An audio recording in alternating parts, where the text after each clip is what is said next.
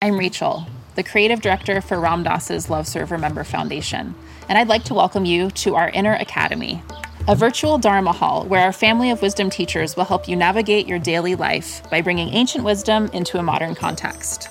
With over 200 hours of audio and video teachings, meditations, and practices from teachers like Ram Dass, Krishnadas, Sharon Salzberg, Jack Kornfield, Roshi Joan Halifax, Joseph Goldstein, and many more, the Inner Academy is your core resource for finding balance, presence, and navigating the ups and downs of your daily life. The Inner Academy has guidance for every step of your journey. Choose from an annual or monthly membership and gain access to past and future courses, retreat replays, virtual community, and much more. If you've been familiar with Love Server Member Foundation for a while, you'll know that most of our offerings are given freely or on a sliding scale basis. So when you subscribe to the Inner Academy, you're paying it forward and bolstering our ability to continue creating accessible offerings for all in the future, as Ram Dass wished for us to do. Be here now and start your journey with Ram Dass's Inner Academy today. For more, visit ramdass.org/Inner Academy.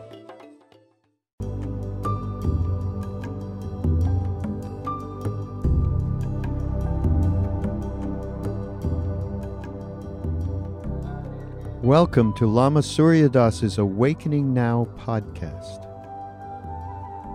We are very pleased to share with you Lama's unique illumination of the Awakened Awareness teachings.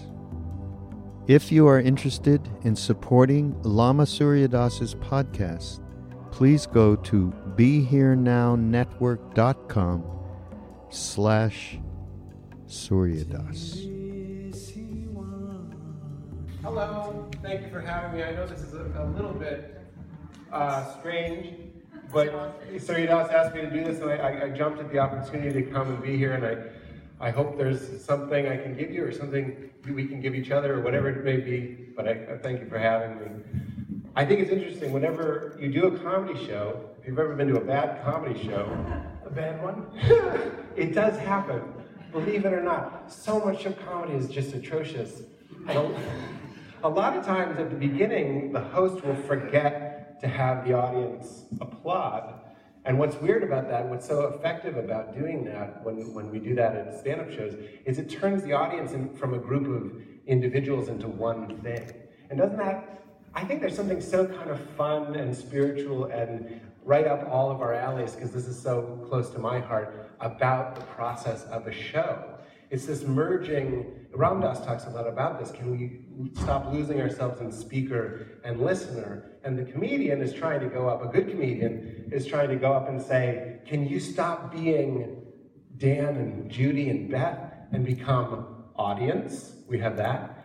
And then comedian sometimes talks to audience, but then on a really, really good one, audience, comedian merge and become the thing we call show. And that's an amazing thing. And I think that's something wonderful and transcendent, and that's one of the things that makes it endlessly exciting. So I'm happy. I hope we can blur into one messy, colorful thing. Well, thank you. Yeah. I think, yes, thank you. That's all I wanted to say. Thank you so much. We'll see you later. Yes. I couldn't agree more. And I think one of our main problems here that we have in Buddhism in the West is not enough applause for me and for ourselves. But isn't there something, I have a joke about how magic is very difficult. It must be difficult to be a magician because there's no sound to make when you see an amazing trick. You just go, ah.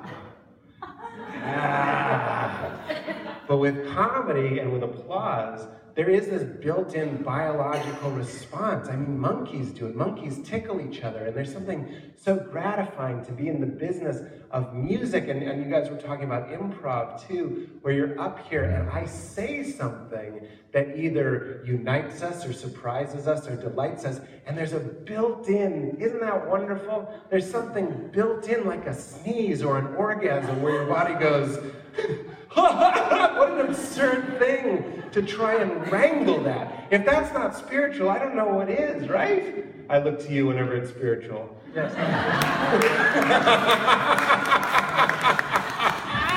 No, I'm practical thing, those are the sounds you make when you orgasm? Sometimes. If you're lucky, before you die, you'll have a sneezing fit while making love. That is an amazing experience. We're in a very holy place, so I hope you're not going to talk anymore about this thing. No, never. Interestingly enough, since I know you're well versed in Eastern religion, especially Tibetan Buddhism, the founder of Tibetan Buddhism 1,400 years ago, the great saint Padmasambhava, said there's 4 crucial moments in life where the clear light dawns, and we should try to pay attention to them. Don't you want to know what they are? What are they? I'll do this myself. Wait. 4 great moments. Okay. What are they? 1, sneezing. 2, sneezing. No. Sneezing. 1, sneezing. No. 2, falling asleep. 3, orgasm. When the clear light dawns, don't miss it. And 4, the moment of death. So it is a sacred moment, a great, if you look at what's in common, release of our contracted separateness. That's beautiful. And that's the moment. So maybe sneezing could be our new practice. I have some horseradish if you need it. I think there's something really interesting. If you want to know what someone believes, sometimes the last person you can trust is them. Like, you can't really ask them what they believe. But if you can feel around, it's kind of like a doctor with a mallet tapping and see what they actually reflexively respond to. And I think that's what's so exciting about when 2 people laugh at the same thing. You feel like, oh, I found another one. You know what I mean? You get a little glimpse of what's really inside of them. And I know sometimes it comes from silly things. Like, I do joke about orgasms, and I do joke about all these things that the comedian is supposed to kind of go into those corners that maybe a pastor isn't supposed to. But I think there's something actually deeply psychologically and maybe even spiritually edifying about joking about things that you're not supposed to talk about. You and I share this in common, talking about death. I used to drive to shows. I'd be going to like Fargo, North Dakota, to do some technical college at noon, like an air conditioning repair school at noon. And all my jokes, I'm like, they're not going to get these references. They're not going to like me. They're not going to love me, all this stuff. And what I would tell myself on the way in is, everyone dies. Everyone dies. And you'd go up and you'd go, I don't care if you're studying air conditioner repair, you still on some level are uncertain what we're doing here, where we're going, why. It doesn't matter how intelligent you are or where you're from or what your hobbies are. Everybody can kind of bond over that. So I used to tell this joke about, it was my opener, I was driving on a long, scary, dark road, and I don't know if you've ever been driving on a long, scary, dark road, and for no reason, all of a sudden you're just convinced there's a psycho axe-murdering killer. Not outside, but tucked away in the back seat. I'm not the only one. See, that's great. You'll just be driving. I won't even hear a noise. Just all of a sudden, I'll be like, wait a minute. I better check back there. Exactly. And that is humanity. We can go to the moon. We can do all these wonderful things. We can transcend and grow and change. But we can also drive with one hand and with the other reach behind and check for a murderer. What are you going to do if you do feel a magazine and then a face? Just a warm face and a hook hand. I would have rather been surprised. I don't want a heads up that I'm about to be murdered. Because what am I going to do? Recline the seat real fast? Get him car sick? Turn up the radio? You're dead. And that's what I would always open with. And no matter, there's a lot of people that do stand-up that's personal, and if you're old, I'm 36, or if you have children, you care about different things. But there was something very unifying about going, we were all born, we all forgot our birth, and now we're all here, and we're all acting, like Ram Dass says, we're all just stuck in these roles and these dramas, and we're just like, hello, I'm a dentist. And you're like, can you believe what my dentist said? He's a dentist. And everyone's like, ha, ha, ha. And it feels fun to poke fun at the melodrama, as he always says, at the play. But I think there's something liberating happening when we can laugh at everything. When you can just laugh and be stupid and tear down everything and be left with nothing. That's Zen, right? That's fairly Zen. Not bad. But humor is one of the greatest ways to burst our egotism, really, our self-seriousness, taking ourselves in life so seriously and overly believing what we believe. that this is real and what we think is it. So I think humor, like lightening up, is enlightening up. And it bursts the illusion that we seem stuck with. So obviously, life ain't much fun if we take ourselves too seriously. That's right. So that's why I love to bring the funny into the serious. Also because these great existential issues, like you mentioned, Pete, that we all wonder about what we're doing here, and death or other things. Will we see our loved ones after we die, or why do bad things happen to good people? Religion has taken on such a grim and intimidating face in the modern and postmodern times. So I really do think we have to friendly it up a little bit, and also friend each other up. So yeah. I love what you said about the audience and the comedian in your parlance merging. It reminds me of the oldest Japanese Zen master in the West, Sasaki Roshi, who just died a few years ago, age 102, in LA. He said that the American meditation practice is hugging. I thought that was awesomely funny, beyond funny, from a great Japanese Zen master. Not from you, who doesn't want to meditate for a week without silence. Not from me, who's kind of lazy. Yes. Hugging. Well, Seinfeld, who was a big Zen guy, always would talk in interviews about how funny a lot of these Zen teachings were. And he told this one in particular that I remember, where a young student, they all start with a young student. Young student wants to learn, so he goes to all the great masters. He goes to 5, 6, 7, 8, 9, 10 amazing Zen masters. And then he hears... This student didn't come to me. For sake of full disclosure. So how good could he be? Yeah. Anyway, go on with your story, your version. I'll make you the great events. master. Then he hears of Lama Surya Das, the greatest master. And most humble. The most humble, the Jolly Lama himself. He hears about the one master that he hasn't studied with. And he goes to him and he says, Master, I've been to everyone, but you're Lama Surya Das, you're the greatest one that there's ever been. Please, will you teach me? And the master says, of course I'll teach you, but first let's have some tea. And he gives him his teacup and he starts pouring it, and it fills up, and then he keeps pouring it, and it starts spilling over and over and over. And then the guy goes, what are you doing? And the master says, well, how can you put more in? It's already full. You understand that? This is like you. You're a full cup, and I can't add any more tea to you. You need to empty yourself a little bit. And Seinfeld was like, that's a joke. That's a joke. That's comedy. Like a guy, that's literally slapstick. It's like an old joke. A guy being like, this is like you, staring at him while he does it. Yeah, I can teach you. Getting on his leg. That's comedy. That's so fun and funny. And I really like the way that we can kind of see that even in these great traditions. Well, that's one of the games that masters play. I think there's even a book about this, how masters do these iconoclastic or idea-bending games like that. Like the Zen master, you would think would be very neat and meticulous and mindful, but making a mess. Exactly. To break through somebody's concept, the know-it-all, which is really ourselves. But you talk about when you were with Maharaji and you guys were all rascals. You talked about being rascals. The little rascals. And he called them the little rascals. He wasn't aware of the show. He was doing his own material. And he called you rascals. And I think there's something so funny about these liberated people like Maharaji laughing and playing and giggling at everything. Ram Dass says, after all these years, what I'm left with is the giggle. It wasn't some great teaching. It was an awareness. It was a presence. It was an open heart, certainly. Those are all just words. But it was this guy with a twinkle in his eye laughing at everything. I think that I'm not enlightened. I dip in and out just like you. You know what I mean? Like it's sometimes I'm there and other times I'm like, I want ice cream or whatever.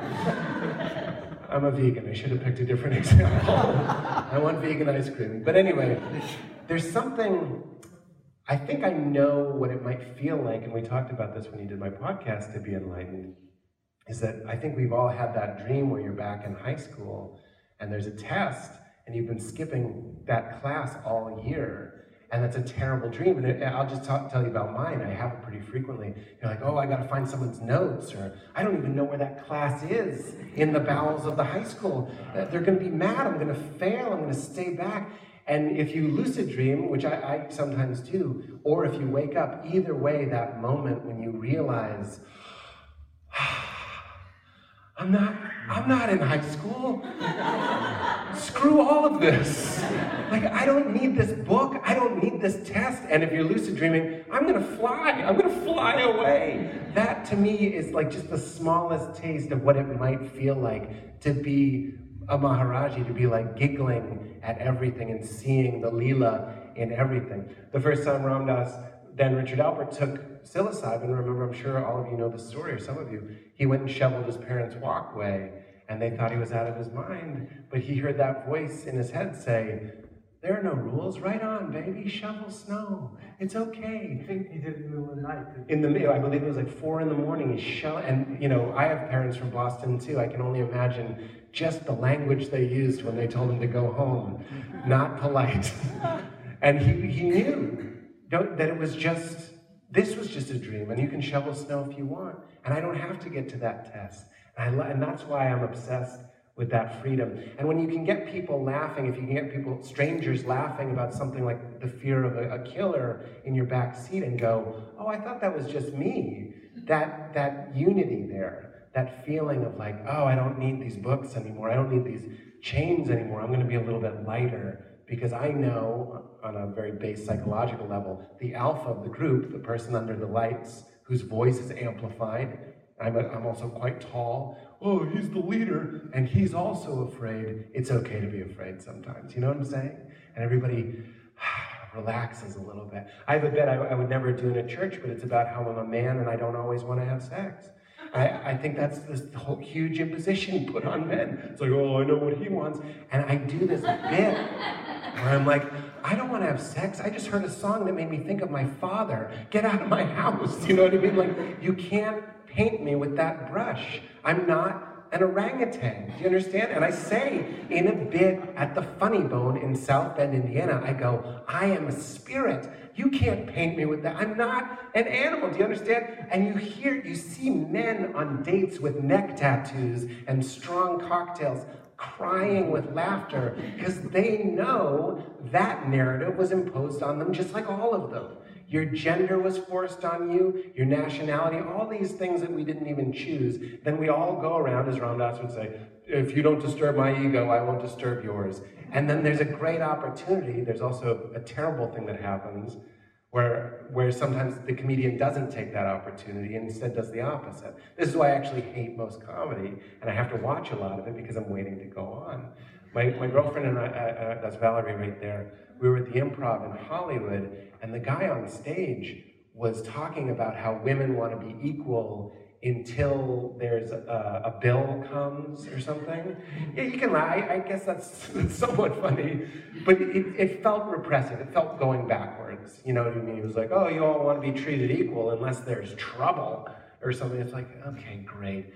And I just went on stage, and it was so gross to me the way that he was. I said, remember, first of all, I went on to Beyonce. I had them blast Beyonce because I was like, we need some female empowerment in here. And then I just started talking, and really what was bothering me was this guy perpetuating that story. You're a woman, okay? The man is dominant. The man will pay for your meal. And it's not just that I want men and women to be equal. I want us to realize that we are awareness. And I try saying stuff like this on stage, and you would be surprised at how many people laugh. They might not even understand. These are our words. This is our little group, and we go, awareness and consciousness and Maharaji. And a lot of people don't know what those things are.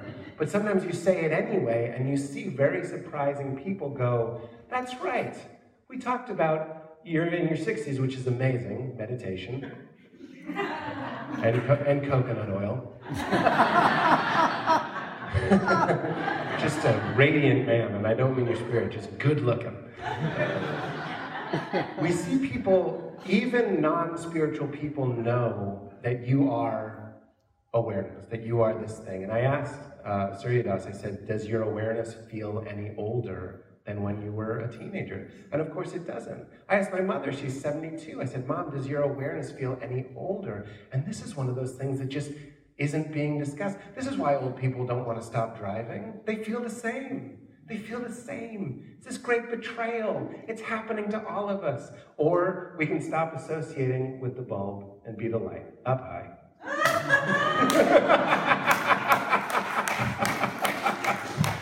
But look, Suryadas just did my podcast. It's a comedy podcast.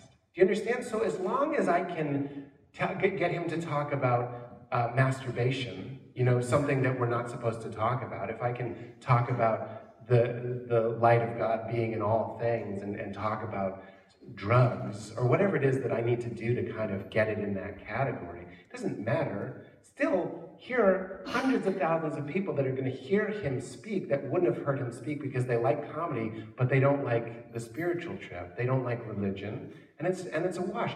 But then there's this great play and this experiment where it's like, well, what's happening under this joke? What are we really saying under this joke?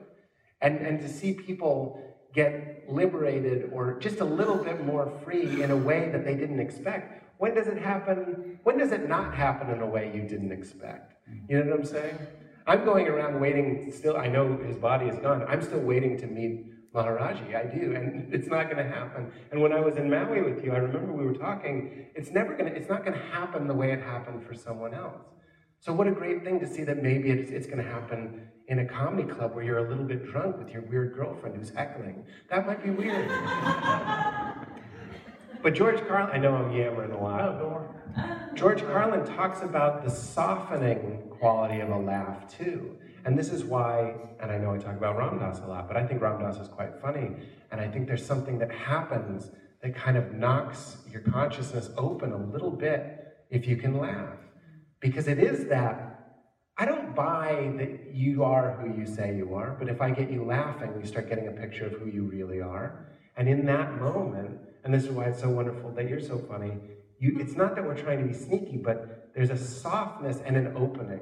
There's an expansive, even physiologically, something is expanding in you and you're laughing and you're more vulnerable. And it's not sneaking something in that's unwelcome. It's not something toxic. It's imagine just putting something on that vehicle that might be nutritious. Can we get some nutrition with all the candy and the lights and the music and stuff?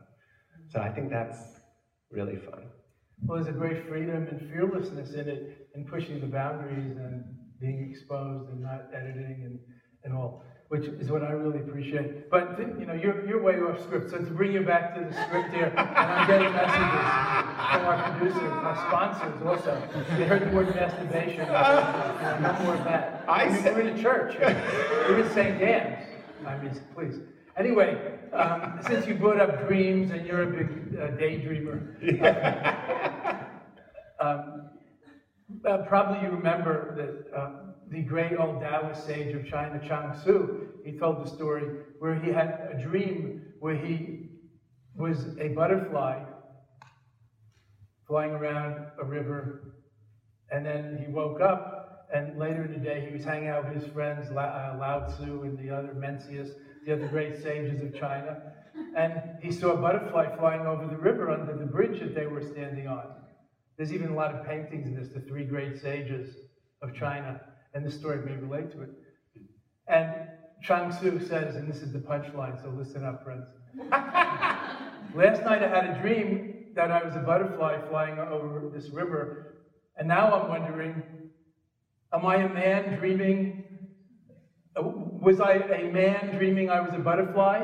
Or am I now a butterfly dreaming that I'm a man with men standing on the bridge?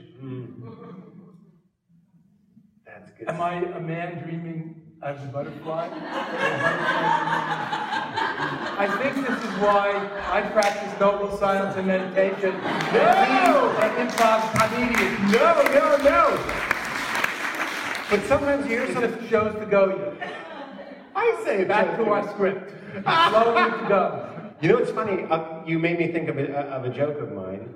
It's that one of the things that does is it makes us question what is. It's like miracle stories. It makes us question what is. You go, is that true? And whether or not it's true, it leaves you with, well, what is true? And I think what maybe withheld the laugh, at least in me, was that I was just kind of soaking in that conundrum. I'm not sure if I am a butterfly dreaming this right now, but I hope he doesn't wake up right now because this is a lot of fun. No, but back to our script. Perhaps you're Maharaji dreaming that you're a young, whatever you are, 32-year-old, comedian in LA with an HBO series coming up. Yeah. Rather than that you are who you think you are, Pete, the Holmes boy, the Holmesy, the homie. Yeah. Who's doing great success in Hollywood, becoming someone, as we were talking about the other day, putting yourself out there. Yeah. Maybe you're Maharaji, maybe you're one of God's pseudopods, false dependent pseudopods. Yeah. Or maybe you're like Pete Holmes Muppet, and Maharaji's hands inside you, and me, and where's the other tall guy? Rich. And each and all of us, fingers of the same Muppet. Yeah. Whose hand is inside? Whose hand do we see in all of this Leela or this activity? I just wrote. Who's doing what around here? I have no idea. I just wrote this down though. I said we're all Kermit trying to wake up to the inner Jim Henson, which is true. See, I didn't get a laugh sometimes too. Because if they're too deep, Jerry Seinfeld talks about jokes being like a chasm, and if it's too close, remember we talked about that? If they're too close, here's the setup, here's the punchline. If they're too close, there's no titillation. So that might be too obvious of a point. And if they're too far, the audience falls in. Isn't that kind of like a fun way to think about a joke? If you tell a joke and it doesn't work, that could be why. But the joke that you made me think of about what is I like to say, what is sleep? I'm like, what is going on? We all just assume sleep is normal because we've done it our whole lives. But you see what's going on there? We're trying to corrode everything that we're assuming, but we're just going after sleep. And I say, I couldn't explain sleep to an alien that doesn't sleep. I could explain food. I'd be like, well, I need food because it has energy, so I eat it, and then I use the energy that it has. The alien's like, okay. Anything else? I'm like, yeah. At night, I just gotta shut it down. Regardless of how much energy I've had, I need to lay still in the dark, and I remain. Why? I will remain. Why? For like 8, 9. Why? Sometimes. We llamas don't sleep at all. This is so clear. I mean, queer. Something. But I couldn't explain it. I lay in the dark for 12 hours. He's like, that sounds boring. I'm like, no, my brain plays movies that I'm in. And so well, you're shitting me. Hey! I didn't know. You're shitting me. Earthling. But you must be one of those funny people from California. Thanks. The fringe. I'll never not do that bit and not see your face with your alien. You will now be going on the road with me, wherever you are. I'll be doing that bit. I'll be reaching in the back, checking out the afternoons. I wanted to my mom thought I was going to be a youth pastor when I was a kid. Because I look like a youth pastor, don't I? What? She what? She didn't know who the father was? She knew who the father was. Did I mishear? I'm getting a little old. No, she was. Pastor! Oh, yeah. You salty dog! Not a youth bastard. Oh, thank you. Misunderstanding is one of the best ways to get a joke. I swear that it's wonderful. But I became... Back to your mother. Well, I became a comedian. It's all about mothers. I know, tell me about it. God, I unloaded on you. You did. I had a lot of... Yeah. Well, I mean, I'm sure you can all relate. You had a mother-a-thon. You have to tell that story about... I'll tell you which one, but I was talking about how it gives me a lot of pain, or to use our language here, a lot of suffering, because I see my mom kind of caught in the same kind of cycle, and then I will find someone like you, or someone like Ram Dass, or whatever, and I mean, is anyone in this camp where you send books to your parents, or lectures, and they don't read them, and you can tell because iTunes lets you know when they download it? And at a certain point, you just have to kind of let go, but it still causes me a lot of pain. And you told the story about how do I get my family to meditate. Would you tell that story? Yes. The great Suzuki Roshi, founder of San Francisco Zen Center, back in the 70s, and he was a great old Japanese master. He was talking about family and community and practicing together, and somebody in the audience asked the master, how do we get our mate to meditate or join with us, or our family, or our parents, or our sister and our brother? And the master, who spoke English but broken English, I don't want to imitate him, but it wouldn't be respectful. He was a great master. But he said, in short, one in the family is enough. And the whole room went, That's a joke. Yes. I wanted you to tell it again because the pressure is off. I have a very specific knot in my neck that detenses when I hear you say that. I'm going to put it on my fridge. One in family is enough. I think that's wonderful. Yes, the power of one. Yeah. And oneness. This morning we had somebody who was talking about their mother and them not accepting them and what they're doing here, and I won't point to them to protect the innocent. Because, what happens here, wherever we are, St. Anne's stays in St. Anne's. Yeah. But I think it's relevant to all of us to understand, when we're younger, our parents are always trying to get us to change, whether it's giving us books or whatever. And then later, we grow up and we start giving it back to them, trying to get them to change. Yeah. To understand us, to join us, to appreciate us, to think like we think. So it's more the same. It doesn't solve the problem. It's just trying to solve the problem with the same level of consciousness that created it. Doesn't work, as we know.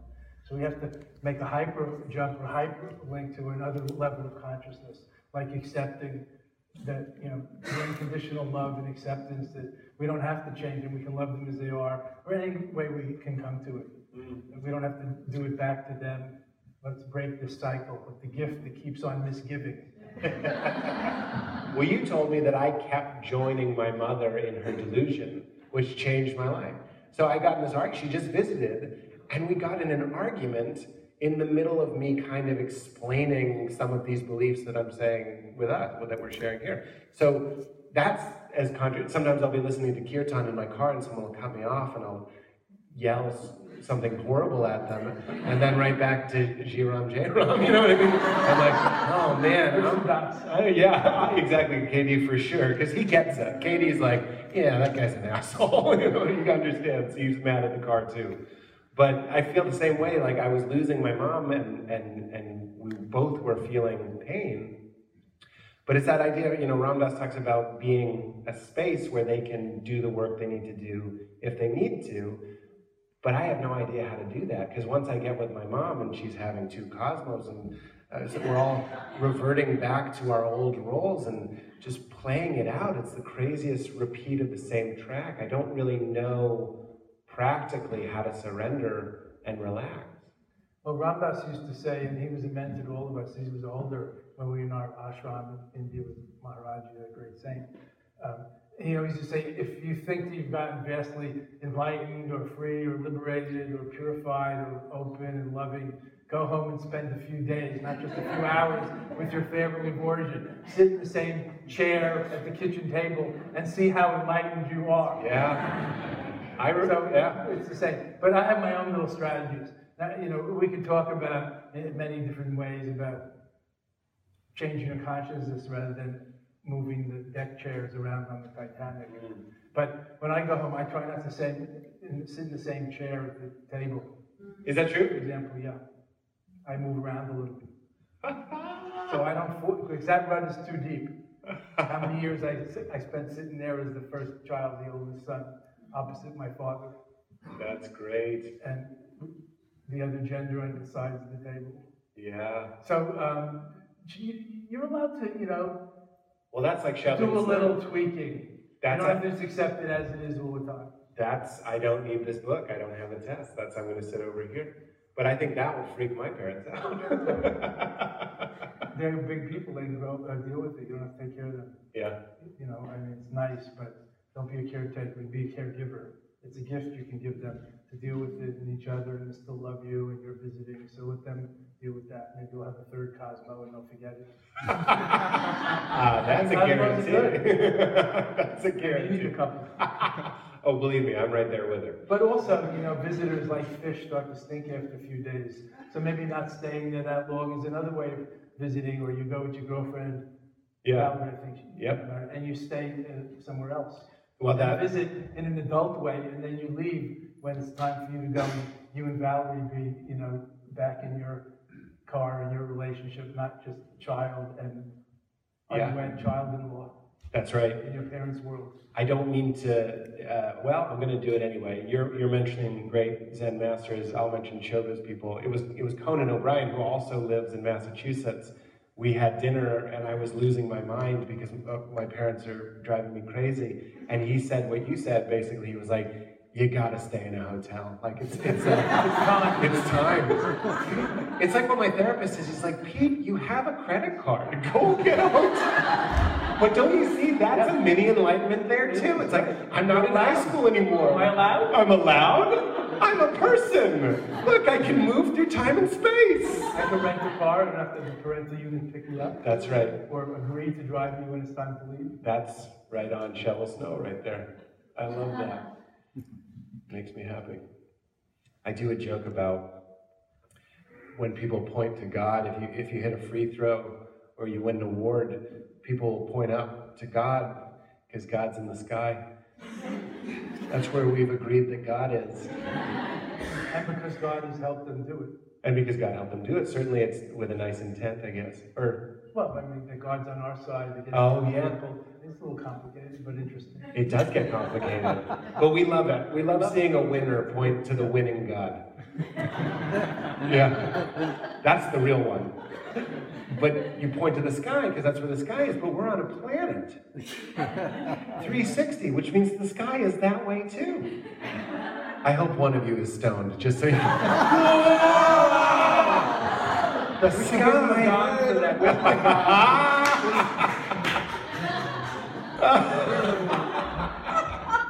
We need a lot of props to get enlightened today.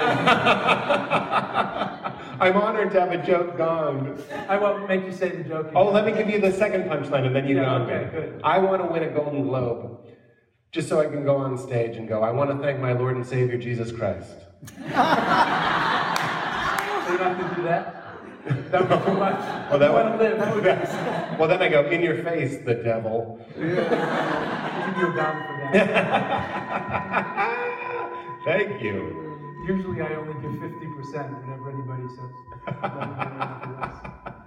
But I think that's an interesting... Do you think that's an interesting joke? It's weird that I think my own joke is interesting. No. Then I talk about... It's interesting. I'd like to make this into a cartoon. I'm in the cartoon mode these days. Yeah. I think it would be a good cartoon. I sent you a cartoon. If you win a Super Bowl, I can't think of who is a very Christian player right now, but there used to be Deion Sanders or Reggie White.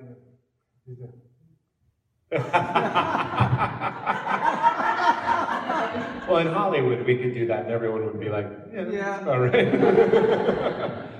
I think that's really fun. Oh, I sent you a cartoon this morning, and I want to tell them because you made it better. Lama Surya Das likes cartoons, and I've done some cartoons for The New Yorker, so that was one of the first things that we bonded over, and he was showing me his wonderful cartoons, and I told him some, and I thought of one this morning. It's based on Ram Dass, actually. So it's a guy looking at his phone, and he's looking kind of sad, and the caption is, "My guru doesn't follow me on Twitter." And that's based on Ram Dass. He does not follow me on Twitter. That's salty dog. How can he do that? How can I'm sure. And then, do you remember what you said? Of course. I think LSD improved it. He said... My answer back, I texted back, was, Guru says...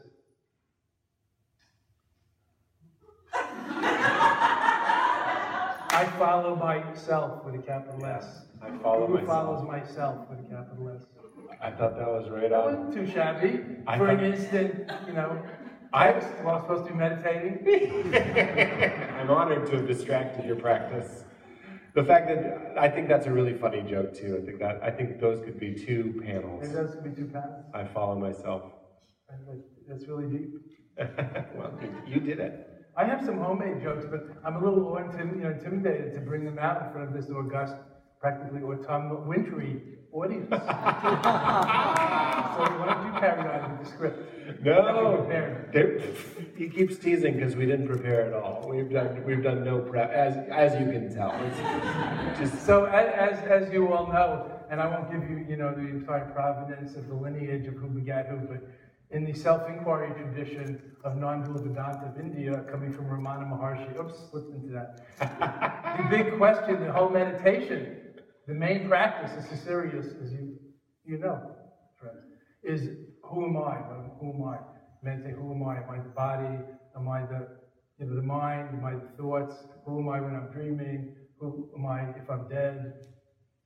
Who's experiencing, what am I, who am I? The big identity question. So I come home from India, and I'm visiting my parents in North Valley Stream, 40 minutes from JFK Airport, very convenient. My father picked me and Krishna Das up and drives him home in Roslyn. Jeff Kangel, Jeff Miller come home to Valley Stream. And so I stayed for a couple of days, testing my enlightenment, as it were, visiting my parents after a few years in India. And I'm sitting in the corner of my kiddie room upstairs, my teenage room, with the sports equipment and the 007 Fleming novels and all that stuff, and a few pipes and other paraphernalia in the drawer, probably. Who can remember? I didn't inhale. I swallowed it all. Anyway, back to our script. We're getting that message again. And I'm meditating like a house of fire. Who am I? Who am I? Who am I? I'm just a few miles from the shul, Temple Gates of Zion, the synagogue for you Goyim, where I was bar mitzvahed, Temple Gates of Zion, the synagogue a few miles away. Who am I? My Jewish parents' house, sitting upstairs. Who am I? My mother's probably making the chicken soup and matzo balls for Friday night dinner. Who am I? Who am I? And finally, after years in India, it comes to me. Why me? I should get it done for that.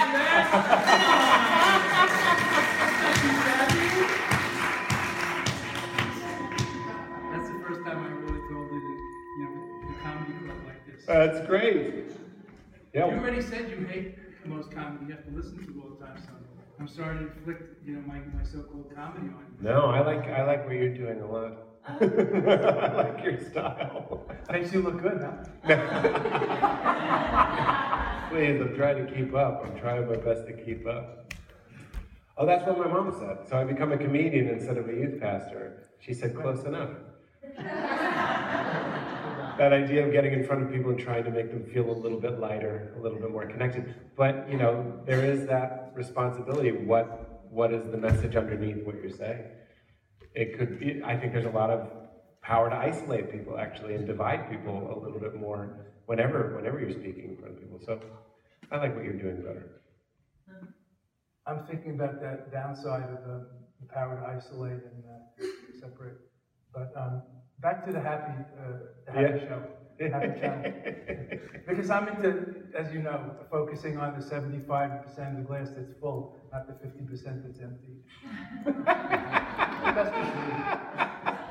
Well, tell me your cartoon. I thought that's what you were going to say. I'm going to tell it. This is your cartoon, though. Okay. There's a monk, and he's looking in the mirror. He's staring at himself in the mirror. Did you already show this one? No, nobody's seen my cartoons. Oh, the first two just came out in Tricycle magazine, the spring issue. You're missing out. So you have to do some work. So if you don't laugh, it's your fault. It's a monk looking in the mirror, and underneath it says, letter I, eye exam. Come on. That's very good. Very good. That's ready for the New Yorker. Come on. By a real llama? Yes, it is probably the first time that a llama has published any cartoons. This is proof that we're in the decadent age. And the other cartoon that's in there, I mean, the good thing about my cartoons is they're very easy to talk and demonstrate.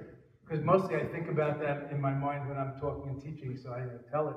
So it's two panels, if you're familiar with cartoons. Two panels. And the first one is warrior pose. Think yoga, warrior pose. And the second one is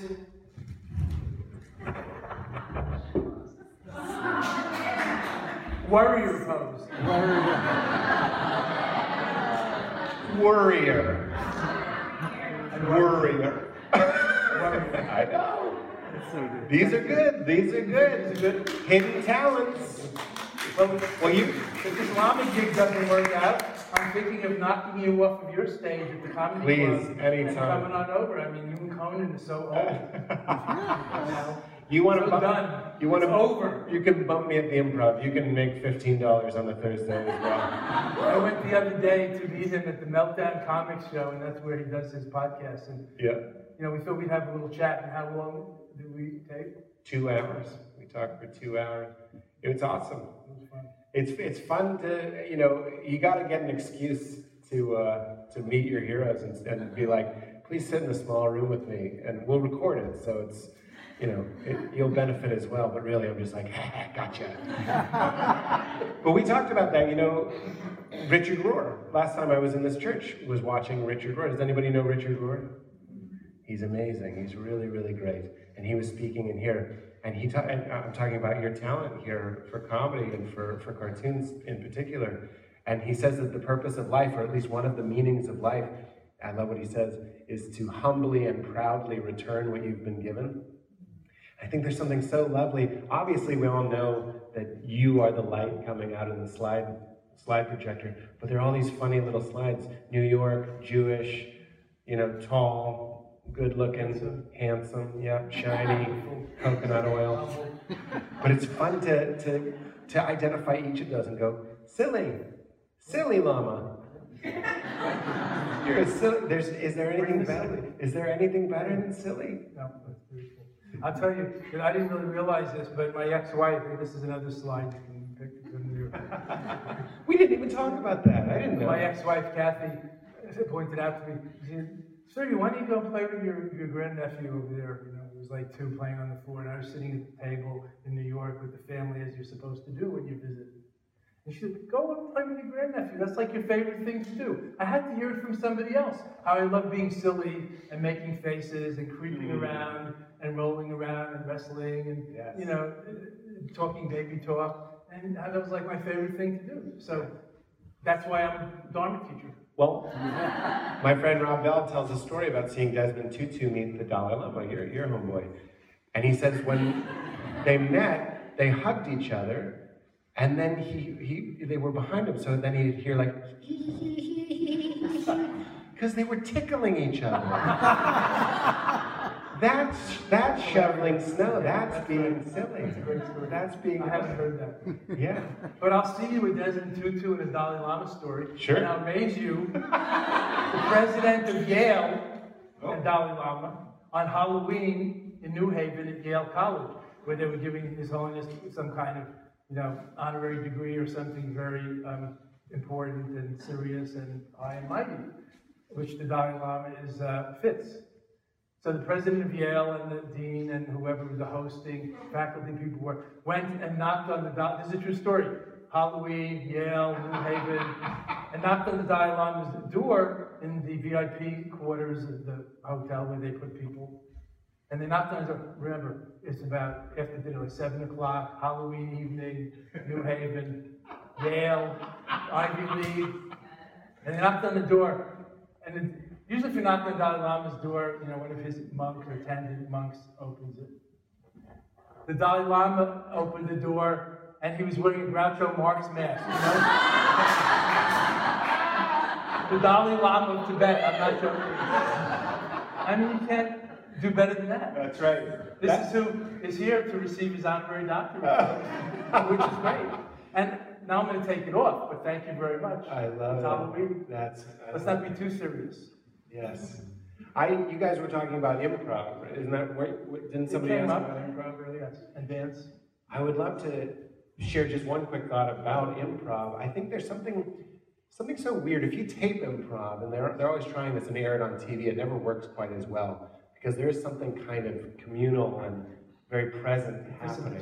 Participatory. Even in your silence, you're contributing to the show. Every laugh is a vote for the direction that the improv should take. The body language and the energy. Absolutely. You can feel it. With you or against or exactly.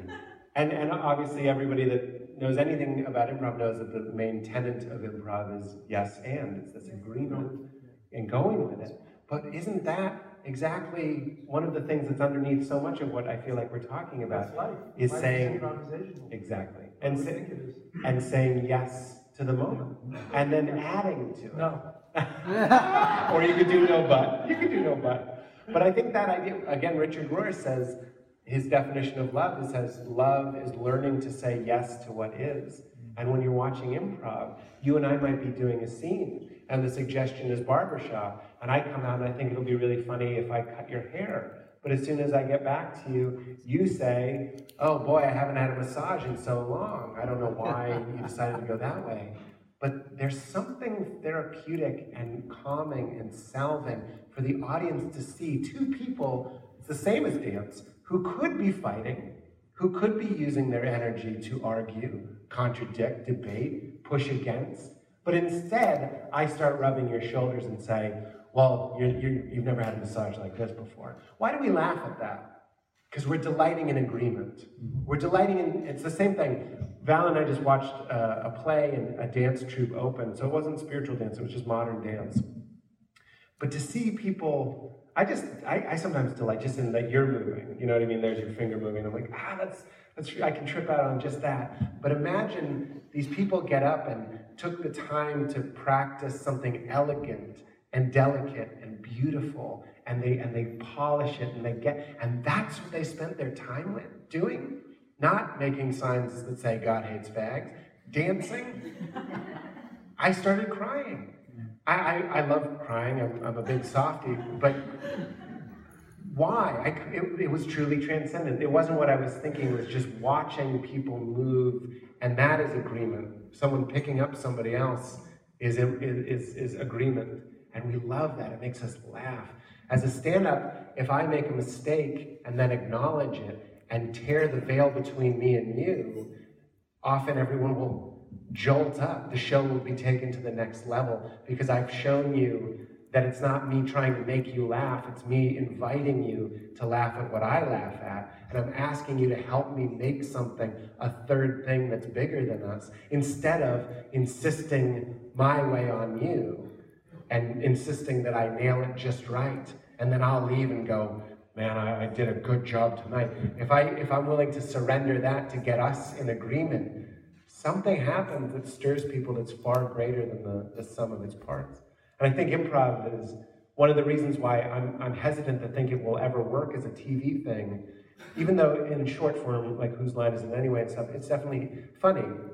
But I'm talking about those long improv scenes that feel like church services, that people really, it feels like we're around the fire and we're putting on tribal masks or painting ourselves, and everybody's like, yes, he's the pigeon king, and I'm the queen of the deep. You know what I mean? And everyone's like, that happened. And what happened?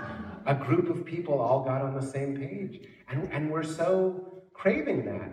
Most of my friends are atheists, and I see an ache in them. We're all looking for that sort of community and that blending and that agreement that I think there's a real, not to evangelize, but there's a wonderful opportunity to find that in non-traditional places. And there, as you said, is the hand of God in this unlikely place. In an improv show strewn with obscenity that would make my mother question why I was ever there. And I'm tearing up because I'm watching people agree, even if the scene is risque or blue. How gorgeous is that? How could it find you in the way that it found my mom? It should find you in the basement of a grocery store for a $5 cover and some bad improv or that turns good at the end. I think that's really exciting. And that's why I'm excited doing stuff like this. What is this? This is transrational. This doesn't make any sense. A lama and a comedian sitting up here and all of us talking. He just asked me to do this. That's absurd. I'm starting to regret it. Only hardly started. Maybe we can turn back now. But the more things we can do that don't make sense. A lama and a comedian walked into a bar. It starts with a bad joke. Everyone knew the comedian, no one knew the lama. Yeah. Do you drink? Sure. Do you drink mindfully, or you just get blood out? I drink with my mouth. I don't know why you're not laughing. I say, you drink mindfully. He goes, I drink with my mouth. That's funny. Sometimes you got to stay on top of them. You got to be rough with them. Yeah. I'm teasing. That's interesting. I like the rough Dharma. I was going to say, he likes the rough Dharma. I like Dharma rough. Yeah, rough Dharma while sneezing. That's where it's at. Is there anything? No, this is a tough crowd, so you know you're used to rough stuff. I think you're wonderful. Is there anything you'd like to talk about comedy? Just if I could be of service as somebody who does that, or we can just keep hammering. One of us has been on Bill Maher, and Bill Maher said he was funny. It wasn't me. Yeah. Yeah, But Bill Maher said I was funny because I made a dick joke, so I'm not that proud. That's what he likes. I think that's great. It was cheap, you know, but it was trying to be Oh, in the no. spirit. I think dick jokes are hugely important. I really do. I know, hugely important. Somebody called Dr. Freud. But I think anything that we assign value to that nobody's talking about, there is a huge quality in talking about it. Why are they so funny? Why is it that we can't stop laughing about jokes about sex, about penis size, all that stuff? It's because deep down on some level we're afraid. We're afraid of inadequacy. We're afraid that what we do is like gross or inappropriate on some level. I read something that was talking about how pornography, one of the reasons people love pornography isn't just for sexual stimulus. It's to get an affirmation that what you do and what you like is okay. So there it is. Look at how many views it has.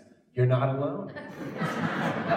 Isn't that crazy? You think it's so weird that you like whatever it is you like, and it's okay, you're not alone. Everybody is looking for that. There's the hand of God in pornography. I didn't expect to find it there. The other day when you brought up masturbation. Yeah, and I thought I'm still not sure if you were joking. I was talking. Yeah. But we'll skip over that. I think sex jokes, you know, are so popular for a different reason. I think it's just sex. You know, from the alien point of view, it's quite amusing. It's absurd. Yeah, absurd. Every comedian at some point in his career will write the joke, sex makes no sense. Because it's the most natural perspective. I think I'm going to just give it up. It really does no good. It does no good. It's how you got here. I think I missed that class in junior high school. Really? Yeah, don't poo-poo the bus you rode in on. My parents never talked about sex. We never. I hate to be the one to break this to you. Your parents. Your parents were real into each other. How many brothers and sisters? Oh, about 13. 13? Catholic Jews? Yeah. They were into it, man. That's what we're here to do. It's partly. They were all my brothers and sisters. Yeah, well, you have a lot of brothers and sisters then. But that's how we all got here. Can I ask you, what is this? This is it. Oh, it's like our speed round. Did anybody have anything they want to say or share? It doesn't have to be fun. Don't you want to ask Pete, you know, like, what's a guy like you doing in a place like this on the spiritual path? How he brings together his spirituality with being with a Harlan Scarlet on this, you know, Bill Maher Dick Trail, or I don't know what. No offense. You know, blah, blah. Val is a high-level starlet. It could be about anything. It could be for love and street. Anybody? I just wanted to say that I do improv. Oh, cool. I've been doing improv for about 3 years in Santa Cruz.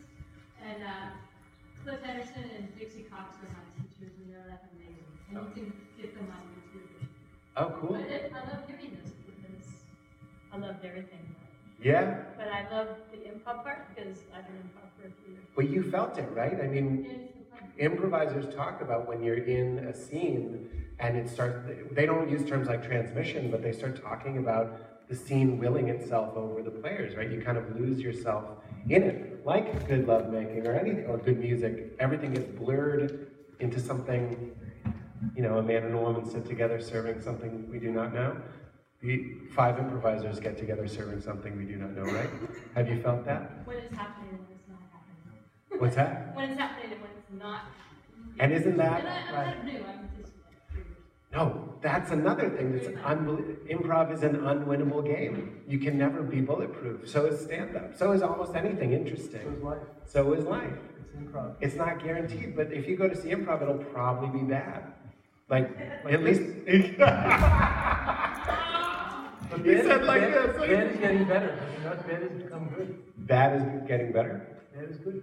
Bad is good? You mean like in the 80s? Yeah. Isn't that now?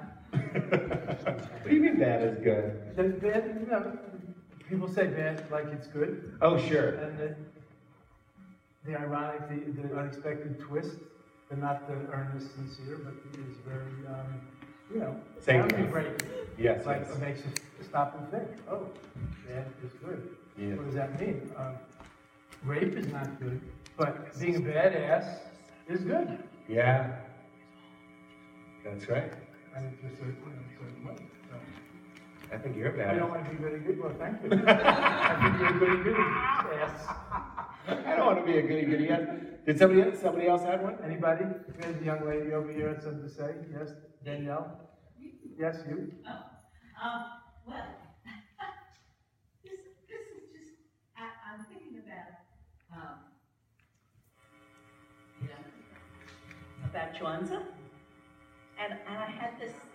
What are you saying? And we have a little sound. I was thinking about Chwanza. You call him Chuang Tzu? Yeah. Yeah. Right. Okay. The Taoist philosopher of ancient China, right? Yeah, and the butterfly. Yeah. I had a funny thing happen once. I was talking to a guy who, he's a pretty high guy, and he was in North Carolina, and he's talking to me on the phone. I'm with my dog in my courtyard, and he says, I'm right there with you. And I said, oh, that's nice. He said, no, I'm going to prove it to you. I said, okay. He said, there's going to be a yellow butterfly that comes over the hedge, and it's me, and I'm going to come over and I'm going to tickle Joey's nose. And a yellow butterfly came over the hedge and came and tickled my dog's nose. Oh. We could have gone for that modern Chuang Tzu story. That was badass. Badass story. That tickled my funny nose. Thank you. Wow.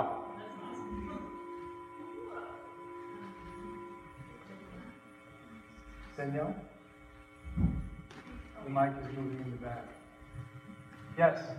Hi, as for you, as someone who so clearly has a soul and is interested in the soul, how do you find it navigating and making a living in Hollywood? It's not that easy. Oh, it's him? I'm sorry. Yes. I forgot that you were here. You know, I'm the oldest son. This is to be number one.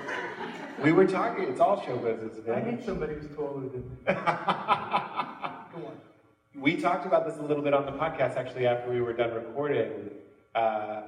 You were like, have a good team around you. I really do think you can kind of create whatever reality you want. We live on the east side. It's like the only part of LA I've found where no one's ever handed me a script and people discuss things that have nothing to do with awards or jobs. There's like a little community that we can walk around and stuff. So I know what you're talking about. There is this lure. It's that like you're at the crossroads and you sell your soul to become really good at the guitar sort of story. And I've seen that. But I really think LA is a big enough place that you can kind of construct whatever reality you'd like to see.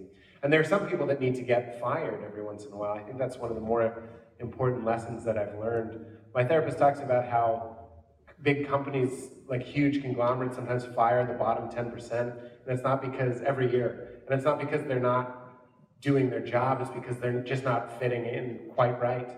And I have to have a certain rigidity with some of the people. If you get that bad sense from some people that they're obsessed with their careers. And I know I'm in the ego business, but I think there's a difference to doing it as play, as a dance, and as kind of a joke, as Maharaji just being like, what's it like to be a Hollywood jerk, and experiencing that. And then there's the people that really buy it and believe it and go like, this is real, damn it, show me respect.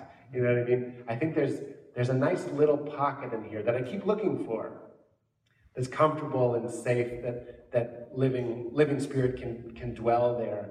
And when you see the opportunity for even something like an HBO show to be nutritious or to have some sort of message, that's really exciting. I think it's really fun to find salvation on the Sunset Strip or in Vegas or in some kind of like, I think of Christ with the prostitutes and the lepers, you know what I'm saying? There seems something familiar about going into kind of an unholy place and finding your footing with a good group.